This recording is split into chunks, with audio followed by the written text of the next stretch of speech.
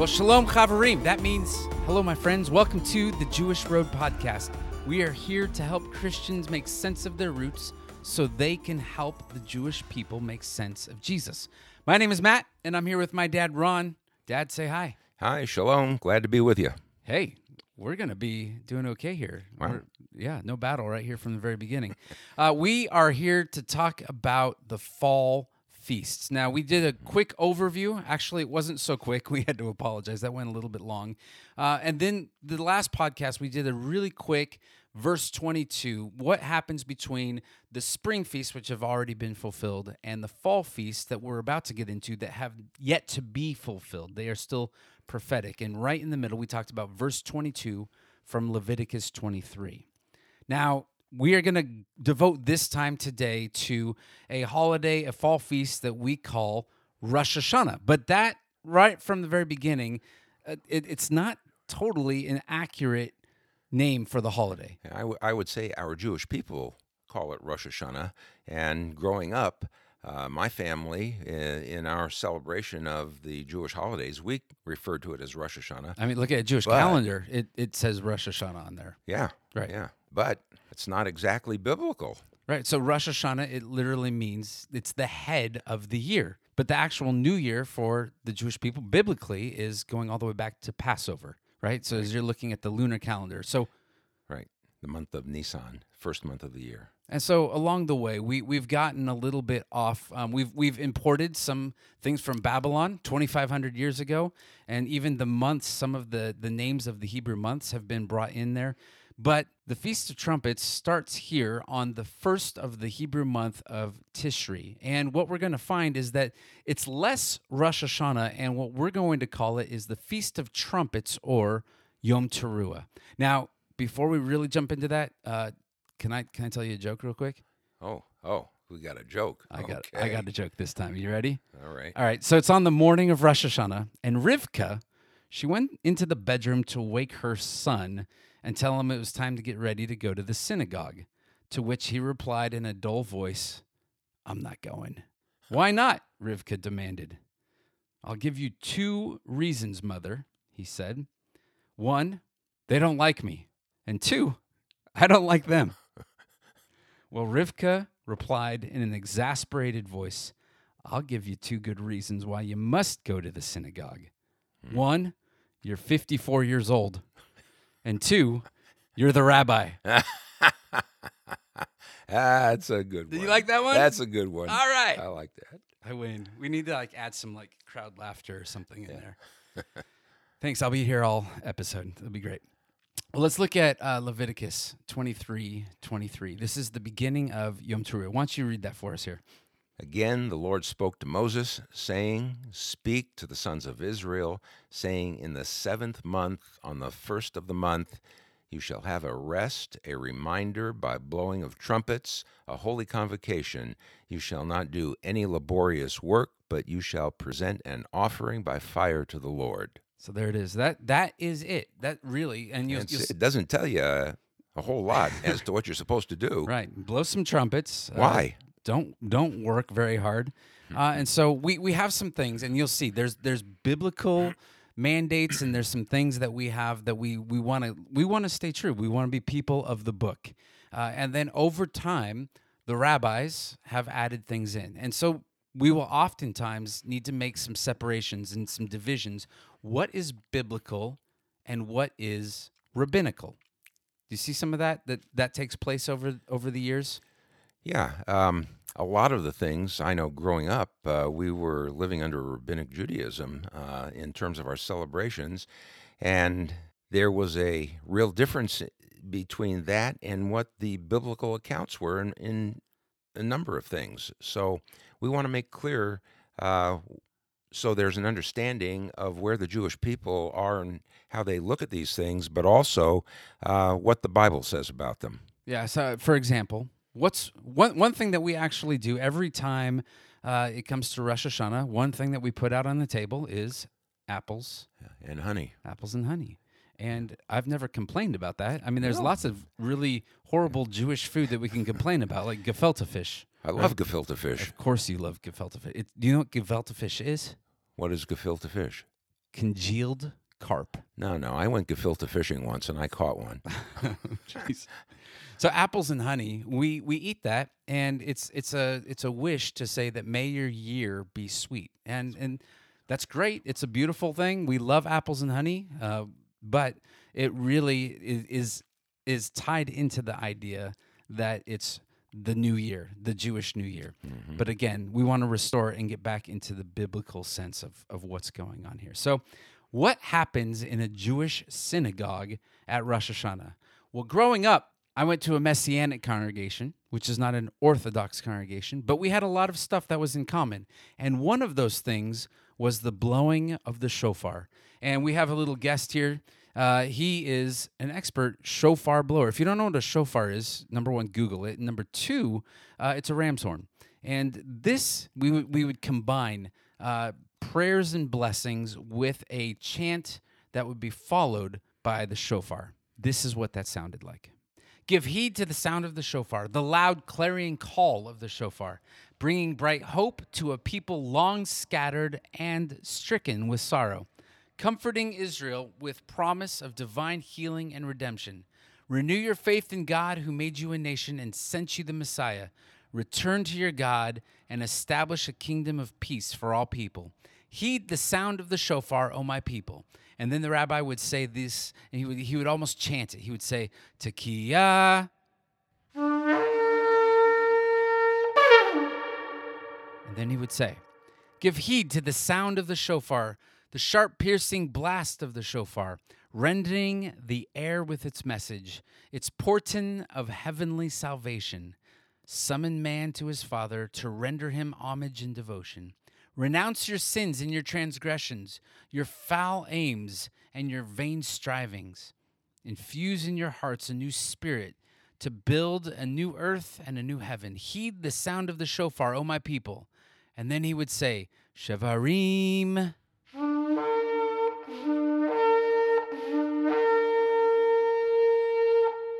Give heed to the sound of the shofar, the shrill, quivering notes of the shofar, blasting its message of warning, its cry of alarm and awakening, urging us to work with our brothers to combat the ills that beset men. Accept the challenge to triumph over forces of wrath and destruction. Remove from your midst crime and warfare, poverty and greed, and every form of contention. Heed the sound of the shofar, O my people. Teruah.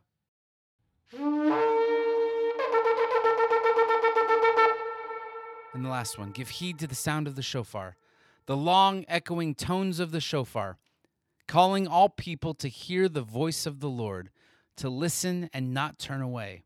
Happy are those who listen to him, who put their trust in him, who obey him. They shall walk in all of his ways. They shall call and he shall answer. They shall trust and will not be afraid. Happy are those whose God is the eternal. Heed the sound of the shofar, O my people. Tekiah Gadolah. All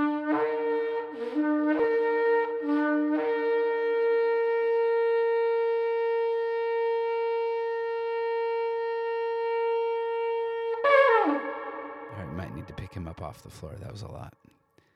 Well, good. Thanks, Steve. That was my brother. He's been doing that for years, as we've always sounded the shofar. So that's the sounding of the shofar. Have you ever blown a shofar? Not very well. Not very well.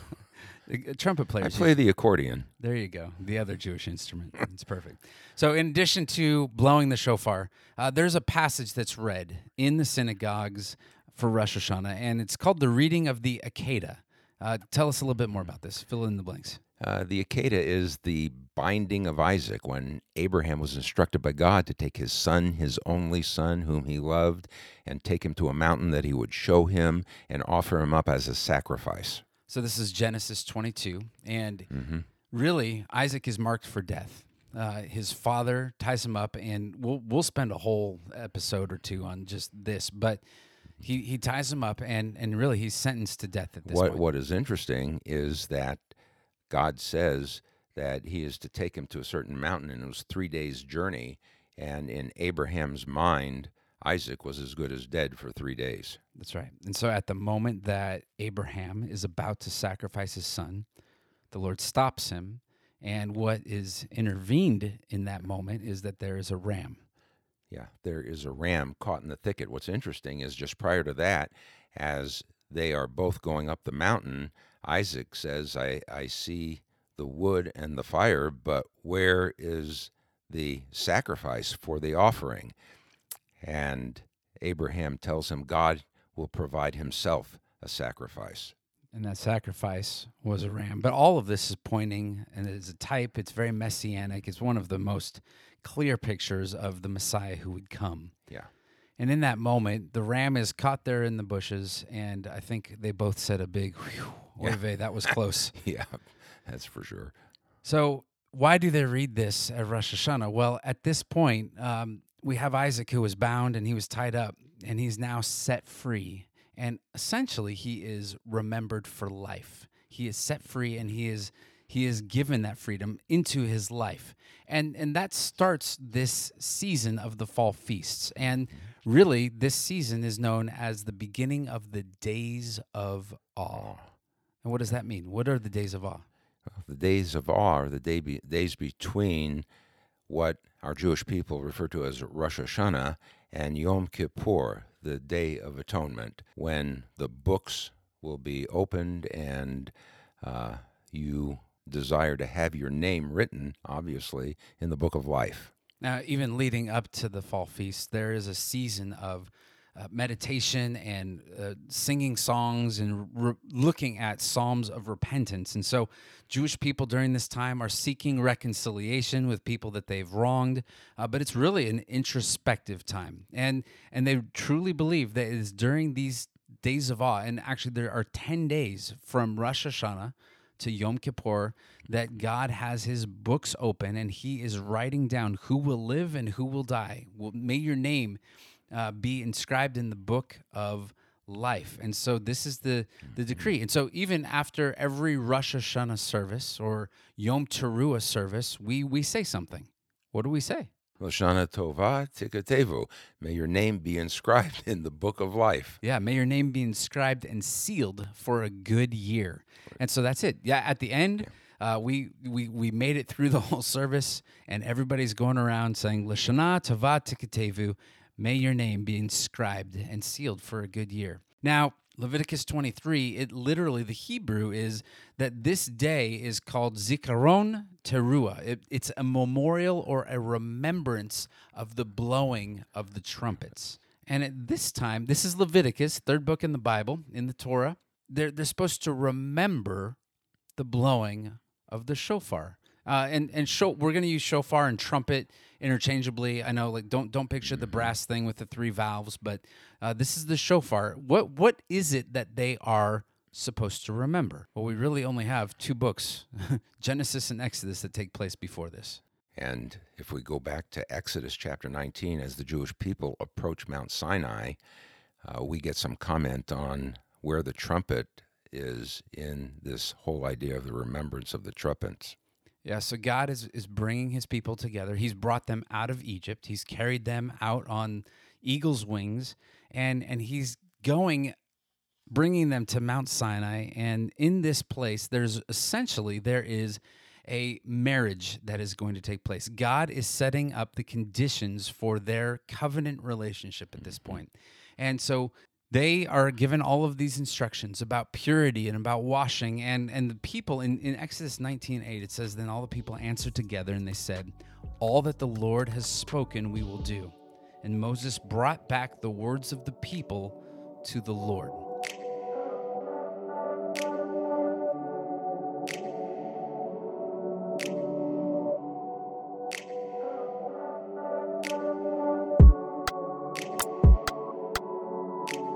And so they go through, and as you look at Exodus 19, let's start in verse 16. Would you just take a moment there? Read verses 16 to 19 there in Exodus 19. So it came about on the third day when it was morning that there were thunder and lightning, flashes and thick cloud over the mountain, and a very loud trumpet sound, so that all the people who were in the camp trembled. And Moses brought the people out of the camp to meet God, and they stood at the foot of the mountain. Where did they stand? at the foot of the mountain. Okay, that's important. Yeah. Pay attention. Okay, now Mount Sinai was all in smoke because the Lord descended upon it in fire. And its smoke ascended like the smoke of a furnace, and the entire mountain quaked violently. And when the sound of the trumpet grew louder and louder, Moses spoke, and God answered him with thunder. What a racket, right? Wow. You have all of the people of Israel, they're assembled, but they're at the bottom of Sinai. There's actually boundaries set. Don't cross these boundaries yet. Right? If you do, you're dead. You're dead. Even an animal couldn't cross those boundaries because the animal would be killed. And so what's taking place here is God is setting up his covenant. This is marriage on top of the mountain. So the clouds descend, the smoke is there, and the clouds are literally this canopy. Today, when we get married in the Jewish culture, We get married under a chuppah. a chuppah.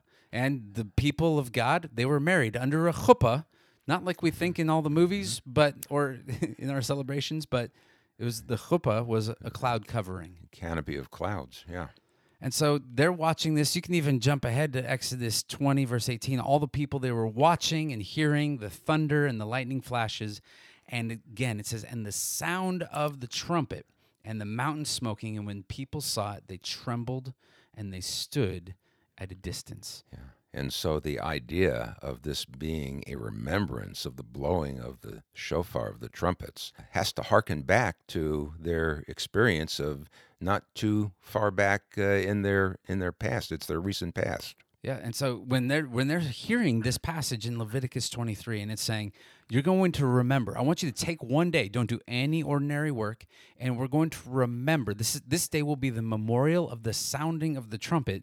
They're thinking, Sinai. That was the day. That was the day that we got into covenant with God. Something changed, right? So up until this point, they were the people of God. But God makes some pretty clear distinctions. Something happened there. Not just a people, but now they are a what? They are a nation. They're a treasured possession, he says in verse 5, a kingdom. They were to be a kingdom of priests. I don't think they ever got to be a kingdom of priests. They were a kingdom with priests, but they were a holy nation. And they were a nation at this point, moved from being a people of God to the nation because God gave them a constitution. That's Exodus 19. That I want us to think about that in terms of this day of the Feast of Trumpets, Yom Teruah. But I also want to go a little bit further in the story. And this Feast of Trumpets, Yom Teruah, shows up again, and it's strangely in the book of Nehemiah. Now, the context for Nehemiah. Nehemiah, we have the captives, they're coming out of Babylon, and Nehemiah, his main task is he's a builder, right? Yeah. They're rebuilding. Yeah. They're going to rebuild the temple. Rebuild the temple, they're rebuilding the walls, and they get to this point where they've done some significant amount of work. They check in, who are all the people that we have, and we see some of that in Nehemiah 7. And Nehemiah is there with Ezra. And in chapter 8, I want you to see, as we go through this, that there's something that's happening here. It says this. I want you to read there, starting in verse 1. Yeah, and all the people gathered as one person at the public square, which was in front of the water gate. And they asked Ezra, the scribe, to bring the book of the law of Moses, which the Lord had given to Israel. So the law of Moses, that would be the Torah, right? Genesis through Deuteronomy. Yeah, they had found the Torah. And then Ezra, the priest, brought the law before the assembly of men, women, and all who could listen with understanding on the first day of the 7th month. Most of the time we read stuff like that. I think there's maybe two misconceptions, two things that we just kind of gloss over in Scripture. One is the days, because who cares? Unless it says, February 22nd, we don't really have any context for that. But this is the first day of the 7th month, which we know from Leviticus is the first of Tishri, which is also, it should be an indicator for us if we're listening. This is the 7th month. This is the 7th. This is Yom Teruah. And I will say the other thing that we tend to just look over oftentimes is geography in the Bible. There are places that are mentioned. But that's, again, we'll get to that. All right, so this is Yom Teruah. Now, verse 3. And he read from it before the public square, which was in front of the water gate, from early morning until midday, in the presence of men, women, and those who could understand. And all the people were attentive to the book of the law. Ezra the scribe stood at a wooden podium which they had made for that purpose. So they're reading this. Really, for this generation of Israelites, this is the first time that they've ever heard it. Yeah. And they're coming out of captivity. They're coming back to rebuild their land, and they are listening. They are eager to hear the words of the Lord and to understand it. And they have a great response. If you go ahead in verse 9, it says, Then Nehemiah, who was the governor, and Ezra the priest and scribe, and the Levites who taught the people, said to all of the people, This day is holy to the Lord your God. Do not mourn or weep. For all the people were weeping when they heard the words of the law. Why are they weeping? They hadn't kept it. Yeah, they were so far removed from that. And so they're weeping. And he says, Go, eat the festival foods, drink the sweet drinks. That's wine, not grape juice. And send portions to him who has nothing prepared for this day. This Yom Teruah is holy to our Lord. Don't be grieved, for the joy of the Lord is your refuge or your strength. Yeah, there was a sense of awe that they were in the presence of a sovereign God. And truly, this was a day of awe, not just the days of awe. Right. And then it goes on to finish out. It says, The Levites silenced all the people, saying, Be still, for the day is holy. Do not be grieved. Then all the people went away to drink, to eat, send portions, and to celebrate a great feast, because they understood the words which had been made known to them. It's not just that they celebrate. They went from extreme weeping and sadness and mourning to something in Scripture. It's called great joy. Great joy, great celebration. It's in Hebrew, simcha gadolah. And that phrase only shows up here and at the anointing of Solomon, King Solomon. So this is distinctive here. Now, there's also some similarities. If we were to put this passage, Nehemiah 8, and you put it right next to the passage that we just read in Exodus 19, what are some of those similarities? Well, are we talking about the trumpet?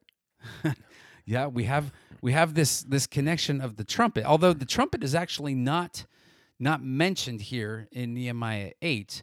But I want you to just, if you can imagine the picture in the scene.